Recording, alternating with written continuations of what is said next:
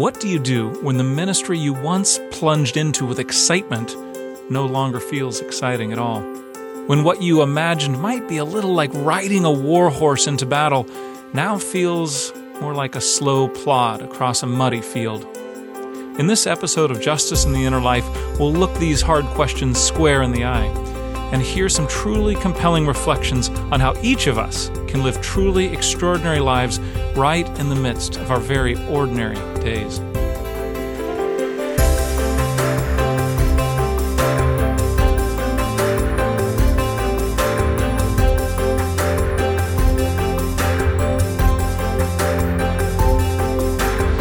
Welcome to Justice and the Inner Life, presented by the Christian Alliance for Orphans. We'll explore what it takes to sustain a heart of justice and mercy over a lifetime.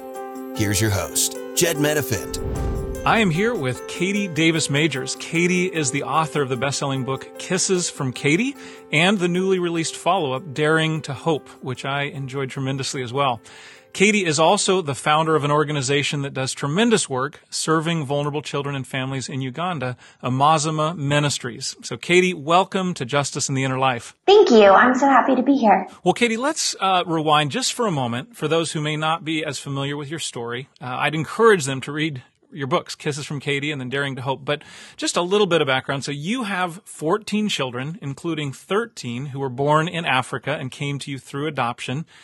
But take us back a decade. You were a high school student in the Nashville area, cheerleader, All-American girl, and that was hardly 10 years ago. I imagine it just seems like a century ago at times. But can you give us, was there a moment when you realized that the trajectory of your life was going to change dramatically? Yeah, I think I had always really enjoyed service and was raised that way very much so. My parents were very service-oriented, and I grew up very fortunate and very privileged, but I was taught from a young age that wasn't the reality for everyone. So my mom and I went on a short-term mission trip for about 3 weeks. We came to Uganda over Christmas break of my senior year of high school. And I was so captivated by the people and the culture. It's such a gracious and hospitable culture. Really, really easy to fall in love with the people here. And while I was here, I met a pastor who ran a different orphanage about 20 minutes away. And he invited me to come back and spend a year with him, helping him get a kindergarten program started for some of the children that were living at his orphanage. So after completing high school, I did decide to defer college for a year and move back to Uganda. And while I was here working at that orphanage, one of the things that really surprised me the most and also just really shocked me and sobered me was the fact that about 80% of children living in institutions in East Africa actually have at least one living parent who would desire to care for them. And so often in the area that I'm living in, orphans aren't really orphans because of a lack of love or even a lack of family members, but really just because of a lack of resources. So I was really saddened to know that a lot of the children that I had come to love in the orphanage had parents out there who wanted them but just couldn't afford to care for them. And so my desire obviously was to figure out how I could play a really small part in changing that. And I began to ask community members with the help of a couple local friends I had made. We began asking, if somebody would come alongside you and help provide for your child's school fees, help provide them with some food, help provide them with medical care, would you want to raise them yourself? Would that be your desire? And unanimously, people answered yes. So I began sharing this with my parents and with a few friends from back in the States, and lots of them said, we'd love to get a little bit of money to get involved in something like that. And so within that probably within the first 6 months or so, I had started paying for about 10 children to go to school with the help of parents and relatives and friends from back at home. And by doing that, they were able to continue to live with their families and be raised in their communities and in their villages, but still have the opportunity to receive an education, as education is very expensive here. And I think, over the next year, 10 kids grew into 40 kids and 40 kids grew into almost 100. And I feel like that's when I really started to feel like oh, this might not just be a year-long commitment. This might be a little bit longer than that. And then towards the end of that first year that I was here, there were 3 little girls in our program that were in a pretty tragic accident where their house fell down and actually landed on the oldest one. And so they came to stay with me for a little bit while they were recovering because their grandmother who was keeping them was very elderly and wasn't really able to take care of them in the way that she needed to with the oldest one being injured. And then as I was fostering them in the short term, hoping to get them back with their grandmother actually passed away.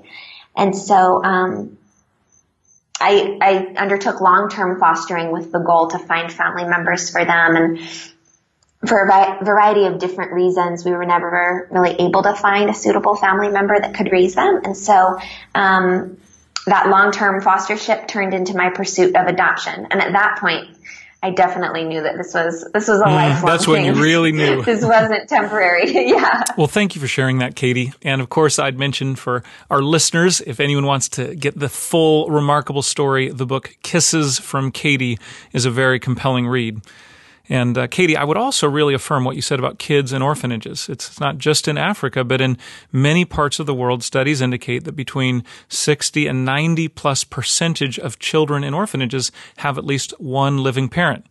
And of course, in some of those cases, it is not a safe environment at home, or perhaps the parent is unwilling for some reason or completely unable to care for their child. And so alternative forms of care are an important part of the picture as well. But for Christians especially, who believe that God created the family as the very best place for children to grow up, reuniting children with family when that's possible is always the first priority. So I just want to say I really respect how you are sensitive to that, how you are now working out a vision for children being reunited with families through Amazema's work. Give us just a little glimpse of that initial stretch of time as you began living in Uganda, not as a visitor, but as someone committed to sinking your roots deep into that red soil, making it home. Yeah. I mean, there was a lot of joy and a lot of excitement. I like adventure and I like spontaneity. So that part of it was really fun, and also came with it like this whole new level of trusting God in a way I hadn't had to before. Like I mentioned, I grew up very privileged, and so I had trusted God on some level, but I didn't really ever have to trust Him to provide because I had found that I had most of what I needed in my early life. And now I was so far away from home and in this different culture where I didn't understand the language, and I didn't know how to do anything. I didn't know how to debone a fish, and I didn't know that you have to boil beans for hours and hours and hours and hours before they get ready because I'd only ever had beans out of a can. Everything was so new. I remember once I was trying to make popcorn just over the stove, like in a regular saucepan, but I'd never done that before. I'd only had microwave popcorn, and I lit this terrible grease fire. And then I got in so much trouble with the host family that I was staying with. They were so upset with me. And I'd just been trying to make popcorn, so certainly, it was very challenging. And I found that, my trust in God was really stretched, and I had to trust Him to provide for me and to be my comforter and to be my strength in a way that I don't think I'd really experienced before. And so while sometimes that was scary, it was also really exciting and really beautiful. So you share a lot of those stories in Kisses from Katie, and I remember ending that with just a sense of the beauty, challenges, but such beauty, as you just described. Mm-hmm. And in Daring to Hope, you now look back on kind of that early season, and you use this phrase that reality would shatter your optimism. Is there a particular moment when you felt that shattering in a particularly deep way? Yeah, I mean, I think I felt it, in little ways over the course of the years. I had always been very much an optimist, and it's hard to hold on to something like optimism when poverty is so in your face all the time, because I was experiencing very faithful people who loved the Lord with all of their hearts, who were still suffering tremendously, and that's very hard to grapple with. Especially because I hadn't really experienced that before. And so I think God kind of took away my optimism, but instead replaced it with a hope in him. I feel like optimism is so dependent on outward circumstances. And one story that really cemented it for me was I had been fostering a little girl for almost 3 years.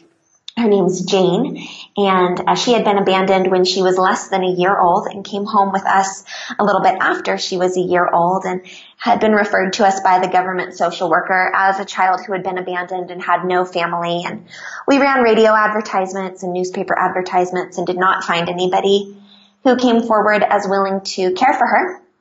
So 3 years later, I had started the process to make her adoption final. But of course, in my heart and in the hearts of my other daughters, it was already final. You know, Jane was a member of our family, just like all the rest of them were. And so as she approached her 4th birthday, her biological mother actually tracked us down. She had been living in a different country, and she tracked us down and just showed up at my doorstep and said that she had decided she wanted to parent Jane. And I mean, I prayed and I prayed and I prayed that something would happen and she would not be able to take her, which sounds so silly because I've just described, you know, that our whole ministry here is based on trying to keep children with their families and trying to build up the family as God intended it. But it hits home when you feel like, no, this is mine. This is my God-given gift, my God-given child. And so outwardly, I really tried to appear very supportive of Jane's mom and tried to make that transition the least traumatic it could be for her. But inwardly, I think I really asked God some hard questions and wondered how God could be good if he had given me Jane only to take her away. And I felt like I was praying and God wasn't answering those prayers in the way that I wanted. And like I said, that really brought me so face to face with the reality that that's true for so many people in the world. You know, they are faithful, they're doing the right thing, they're praying the right prayers, and yet things aren't going their way. And so, but I feel like in that really dark time, there was no denying that God was near to our family. He was just so near and so present, and it was so tangible that even if I wanted to, I really could not deny that he was working. And I think that's given me hope to carry on in a lot of situations that have been really difficult. It's just that knowledge that God does see us. He is with us. He is for us. And in the most difficult times of my life, I really feel like those are the times he's used to reveal more of himself to me. And those have been the times where I've known new sides of his character and different things that maybe I wouldn't have known about him had I not experienced pain. That is well said. And I really identify with it, Katie. You know, this past year, my wife and I, our family, had a little boy with us, came to us as a preemie newborn and was with us for 8 months. And we were fostering him with the hope of being able to return him to his mom. But when that time came after 8 months, it still felt like our hearts were being, squeezed in a vice and just, at times we were thanking the Lord that he was able to return to the care of his mom. That had been the vision from the start. But at other times we were just grieving and missing him and missing his laughter and missing being able to tickle and cuddle with him. And so, I can only imagine after 3 years of being so, bound together with Jane to say that farewell must have been pain beyond words. Absolutely. Yeah. Where have you seen the biggest gaps between what you imagined that life in Uganda would be like if you gave yourself totally to God's work and what it actually has felt like day in and day out? Yeah, I loved that question.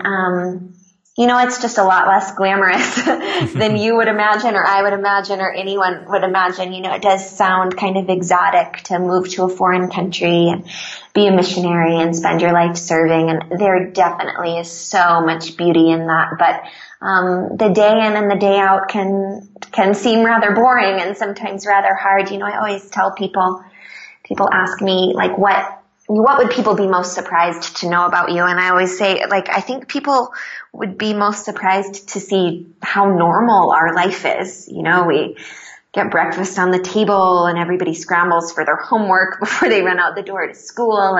And I homeschool some of my kids, and different people come for us in need of help, and I fold laundry and chop vegetables for dinner, like, things that everybody does. Yeah. And so I think it's less glamorous than I probably originally pictured, or many people would picture. And it's harder too, the initial excitement and the initial kind of feeling of adventure wear off. And then, you have to ask yourself, like, oh, am I in this for me, or am I in this for God and because I believe it's what God wants for me? And ultimately, He's the only one who can give you the strength to carry on when the days are starting to feel long.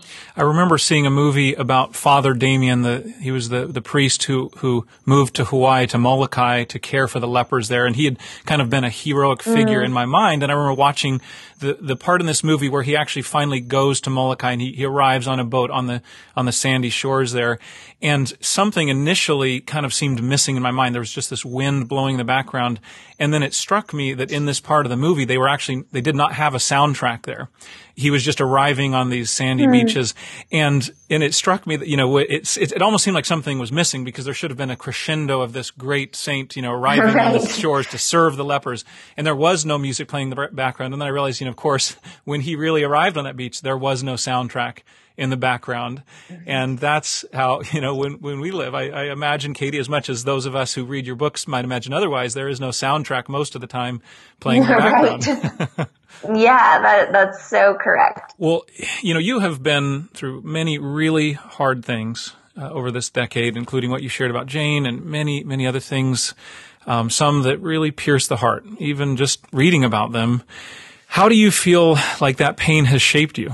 Yeah, we have experienced a lot of pain. We've been really blessed to have a lot of different people live with us over the years. Our house is set up in a way that makes having long-term guests pretty easy. Not easy on your heart, but at least easy as far as living arrangements go. And a lot of those people have been very sick. Some of them have died. Some of them have struggled with addiction. And we've faced a lot of hardship there. But I feel like that pain has always, always, always just drawn me closer to God. I feel like every time we experience something that truly hurts, one, we're drawn to God because nobody else really understands. And so we have to turn to God because He's the only one who could possibly understand our hearts. And yet as we turn to Him, we realize that He's the only one who has fully experienced, the full extent of human pain and human suffering. He knows it. He understands it. And that's just been really beautiful for me to grow in an understanding of the way that He has experienced pain, and therefore He understands us as we grieve, and He grieves with us, and He longs to comfort us. Let me press a little further on that, Katie, because you I think used the phrase, we have to turn to God. But of course, many people, when they experience the brokenness of the world as you have, they don't feel that they can turn to God. They Sure. often feel driven in the other direction. So there's a certain element of choice perhaps in that. I mean, how have you experienced that? Has it been something where at times you've felt like you've needed to simply choose that? Oh, absolutely. I totally understand that. And I have experienced, being angry at God and asking God, how could you let this happen to me? Or even feeling like, I can't turn to God with this one because God let this happen. And He knew that this isn't what I wanted. Or, sometimes we're crying out for things that we think are good, that in our understanding are good things, praying for a mother to live, to be able to raise her child. That's a good thing. Praying for a friend to be freed from addiction. That's a good thing. And when we don't see those things happening, I've definitely been in a place of feeling angry with God that He didn't answer me and wanting to turn away. And so sometimes it definitely is a very, very conscious choice to say, okay, God, where are you in this? And will you please show me where you are in this? Will you please show yourself to me through this difficult circumstance? And I've found God to be very faithful to answer that prayer. And He hasn't always answered it in the way that I desired Him to. He hasn't always answered it with the happy ending that I wanted, but I do feel that when I have cried out to him and asked him to show himself to us, sometimes very slowly, sometimes very quietly, but he has made himself known. And that, that gives me the courage to keep coming back. I can remember that the next time something is really hard and the next time I want to get angry or turn away, I can remember the way that he's showed up before, and that keeps me coming back. I see a lot of continuity, Katie, between your two books, in terms of what matters most to you, the deepest commitments. But I'm also struck by differences between the two books, between Kisses from Katie and Daring to Hope. The first was about the big choices, moving to Africa, committing yourself to ministry, adopting children, right? And the second one, Daring to Hope, seems to be especially about small, less dramatic decisions. When the exciting places you've moved becomes just an ordinary place, and when what felt like adventure is now just, daily life.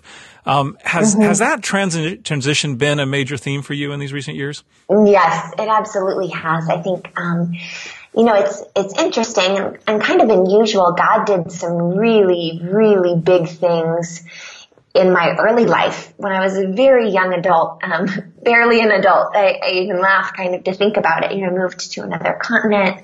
My family grew rapidly. Before I was 23, I had 13 daughters that I was in the process of adopting.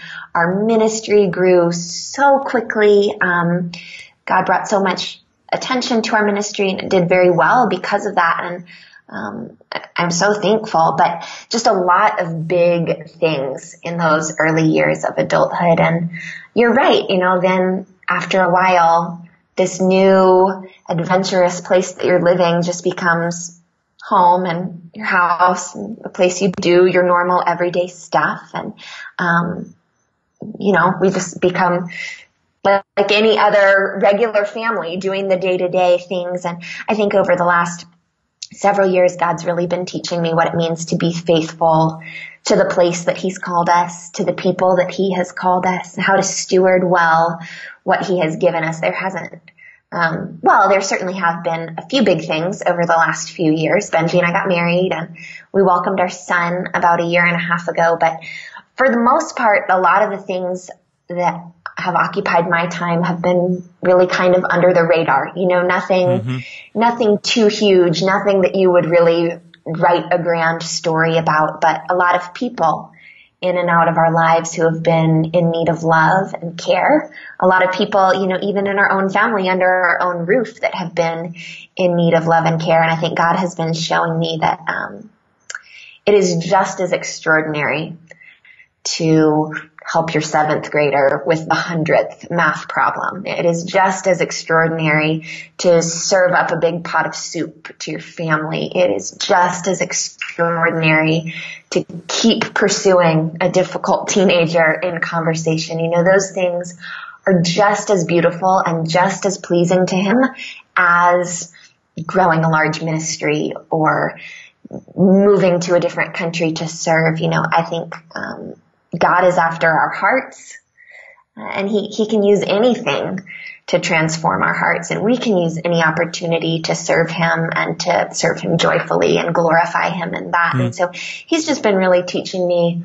the beauty of loving him in seemingly really small things, and showing me that the small things that go on behind closed doors that only he sees, those are really what grow my heart the most toward him. And I think in some ways those choices take a special strength. I know for myself, when there's something that feels big and grand and like a great sacrifice, it's in some ways easier than those just small daily plod, but that's where the faithfulness is lived out, right? You've used a phrase, Katie, that struck me, the extraordinary strength it takes just to be ordinary. What do you mean by that? Mm-hmm. Yeah, well, I think it's almost exactly what you said. It seems somewhat easier to do something when there are going to be a lot of applause and a lot of accolades and a lot of people looking on saying, wow, I can't believe she did that, and it's so wonderful that she did that. It can be much harder to just do the everyday tasks and to do them wholeheartedly and do them with love. And I think, especially when no one is looking, it takes extraordinary strength to continue to be faithful to things that the Lord has given you to do when there's nobody to say, well done. There's nobody to appreciate how hard you've tried, And I think I found myself there, especially many years ago, after Kisses from Katie released and got very popular pretty quickly. There were a lot of eyes on us for a little while. And then the Lord kind of took us into a season of maybe less glamorous things. Ministry was kind of steady and we had great staff running it. Our family wasn't really growing anymore. While we were each personally growing on the inside a lot, we weren't getting any bigger. And it didn't feel like there was anything spectacular to tell anybody about. But during that season, we welcomed a lot of really sick people into our home. And I grew a lot as a mother and learned a lot about my children and the trauma that they had experienced and how to best serve them and help them grow through that. And I feel like at the end of the day, it was just me. I mean, it was just me and Jesus, and he was the only one who saw any of it. And I felt like that was really beautiful. I felt like to be able to know that he saw me, that was enough, even without the applause of anyone else. And I think that takes a spectacular strength to continue. And I mean, there are just so many wonderfully heroic people, that the world will never hear of them.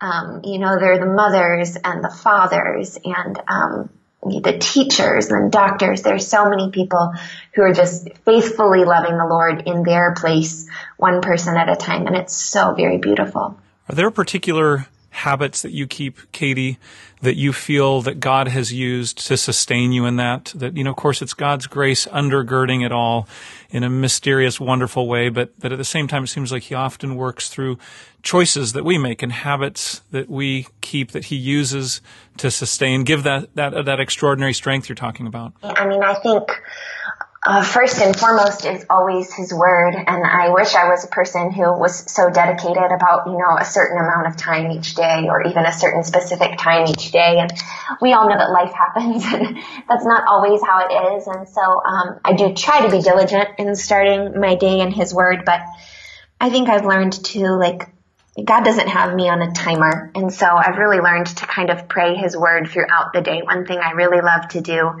is to take a passage, a lot of times even from the Psalms, and just repeat it to myself throughout the day. And then that way it becomes kind of this constant prayer. And I'm reminding myself of who God is in that. And I really feel like God is reminding me of who he is in that. And that's something that I can do, while I fold the laundry or while I help a child with math homework or while I cook the dinner. I can repeat parts of God's word over to myself. And I feel like that has really, really sustained me in the most difficult times and the most joyful times. I think that's what the scriptures are talking about when they say to pray without ceasing, not that you always have to be at this other spiritual level, but just this idea of being able to repeat the scriptures in our hearts and in our mind keeps us in kind of a constant awareness of God. So that's been really huge for me. I think another thing that's been really important in my life is just good community and having, I don't have a ton of friends, but I have a small handful of very, very dear, very good friends who are the kind of friends that keep you accountable and that ask you hard questions, and that pray over you and that point you to the Lord. And, I think that has been so, so very important to, specifically my longevity overseas, because it is difficult to live in a different culture. But even just in my walk as a Christian, I think having really good, solid Christian community around me has been very, very important. Has that community been both local as well as global, or is it primarily folks who live near you there in Uganda? Yeah, it's pretty much now only folks who live near me in Uganda, because I haven't lived in the States in so many years. And there are a few years when I first moved here that felt very lonely because I had not made good friends in Uganda yet, but also any good friends I had in the States, communication's hard and time differences. And then there's all these cultural things that you have to explain.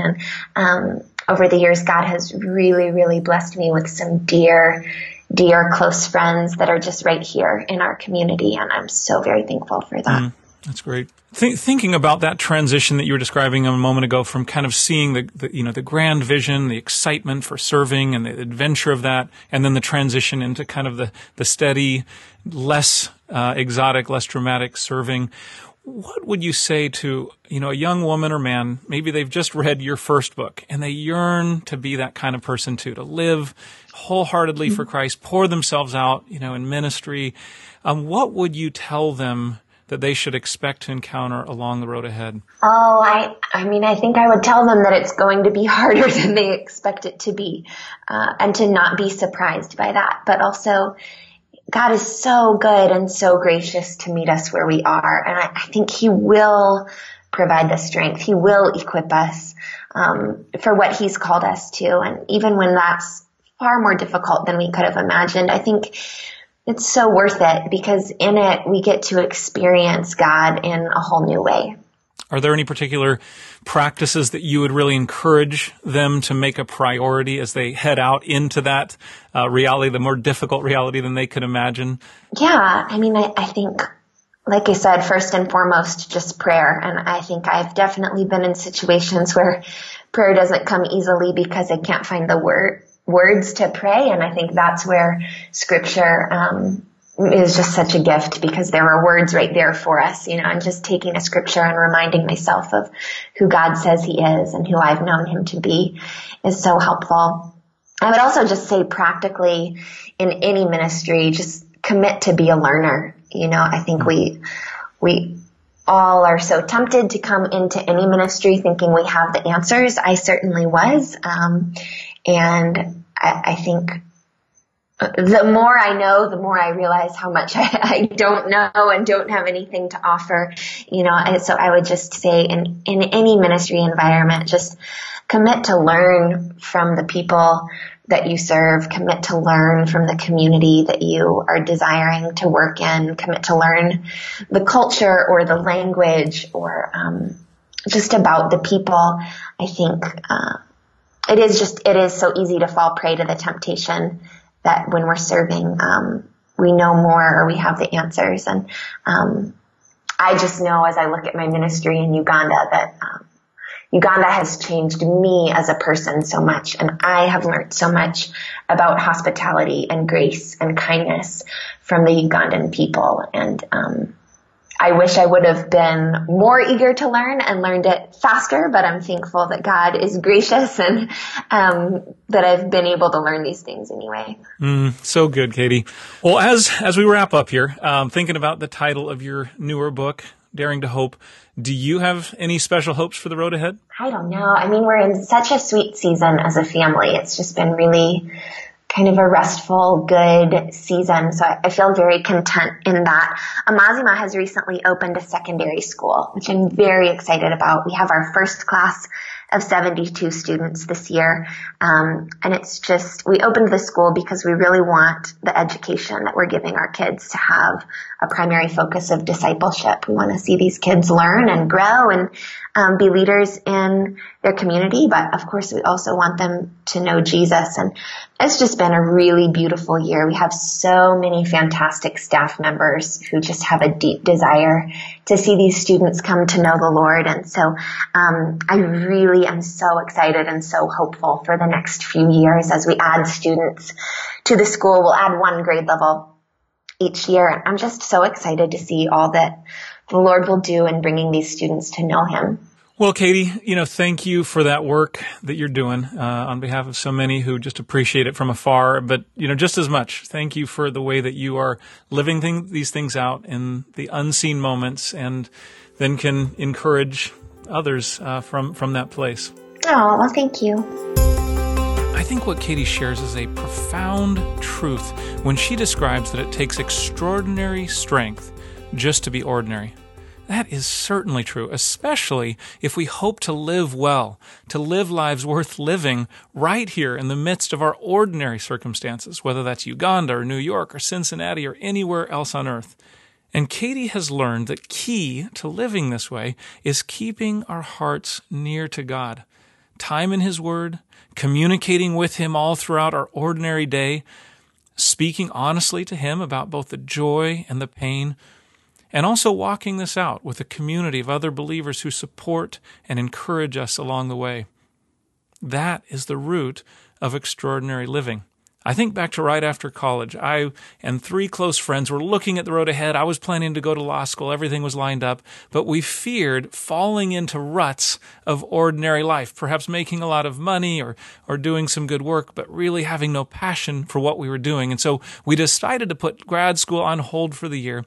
And we spent that year in many different parts of the world living with Christians who are serving their neighbors in remarkable ways. In Central America, in Asia, Southern Africa, Russia, and of course, it was an incredible adventure. We were traveling and seeing these places we'd never dreamed of before. It was incredible. And yet there was actually a disappointing element to this incredible journey. It was that, no matter how remarkable a place seemed when we first arrived, after just a little while, often a few weeks, some of that magic of the exotic wore off, and it slowly became an ordinary place. It was at first so amazing, and then little by little, it became ordinary. And then that really could have been a devastating realization. I mean, just thinking that the only way to have an adventurous life would be to keep finding new places and having that feeling wear off again and again. But what we saw amidst that was something else as well, that many of these Christians, ordinary people who were simply serving their neighbors in remarkable ways, they were living with a sense of adventure. Yes, it was very ordinary. It was an ordinary place for them, but they were living and loving well. They were living wholeheartedly for Christ. And we realized that that is where the true adventure lies, not in some far-off place, but in learning to live and love well, walking closely with Christ and loving our neighbors amidst the most ordinary places. That's what Katie has discovered and expresses so well. It's what she's living in the midst of her ordinary place. And if she can, the rest of us can too, living wholeheartedly for Christ in our ordinary places. In the end, that's really the only place where we can live for Christ. Right here, right now, wherever that may be.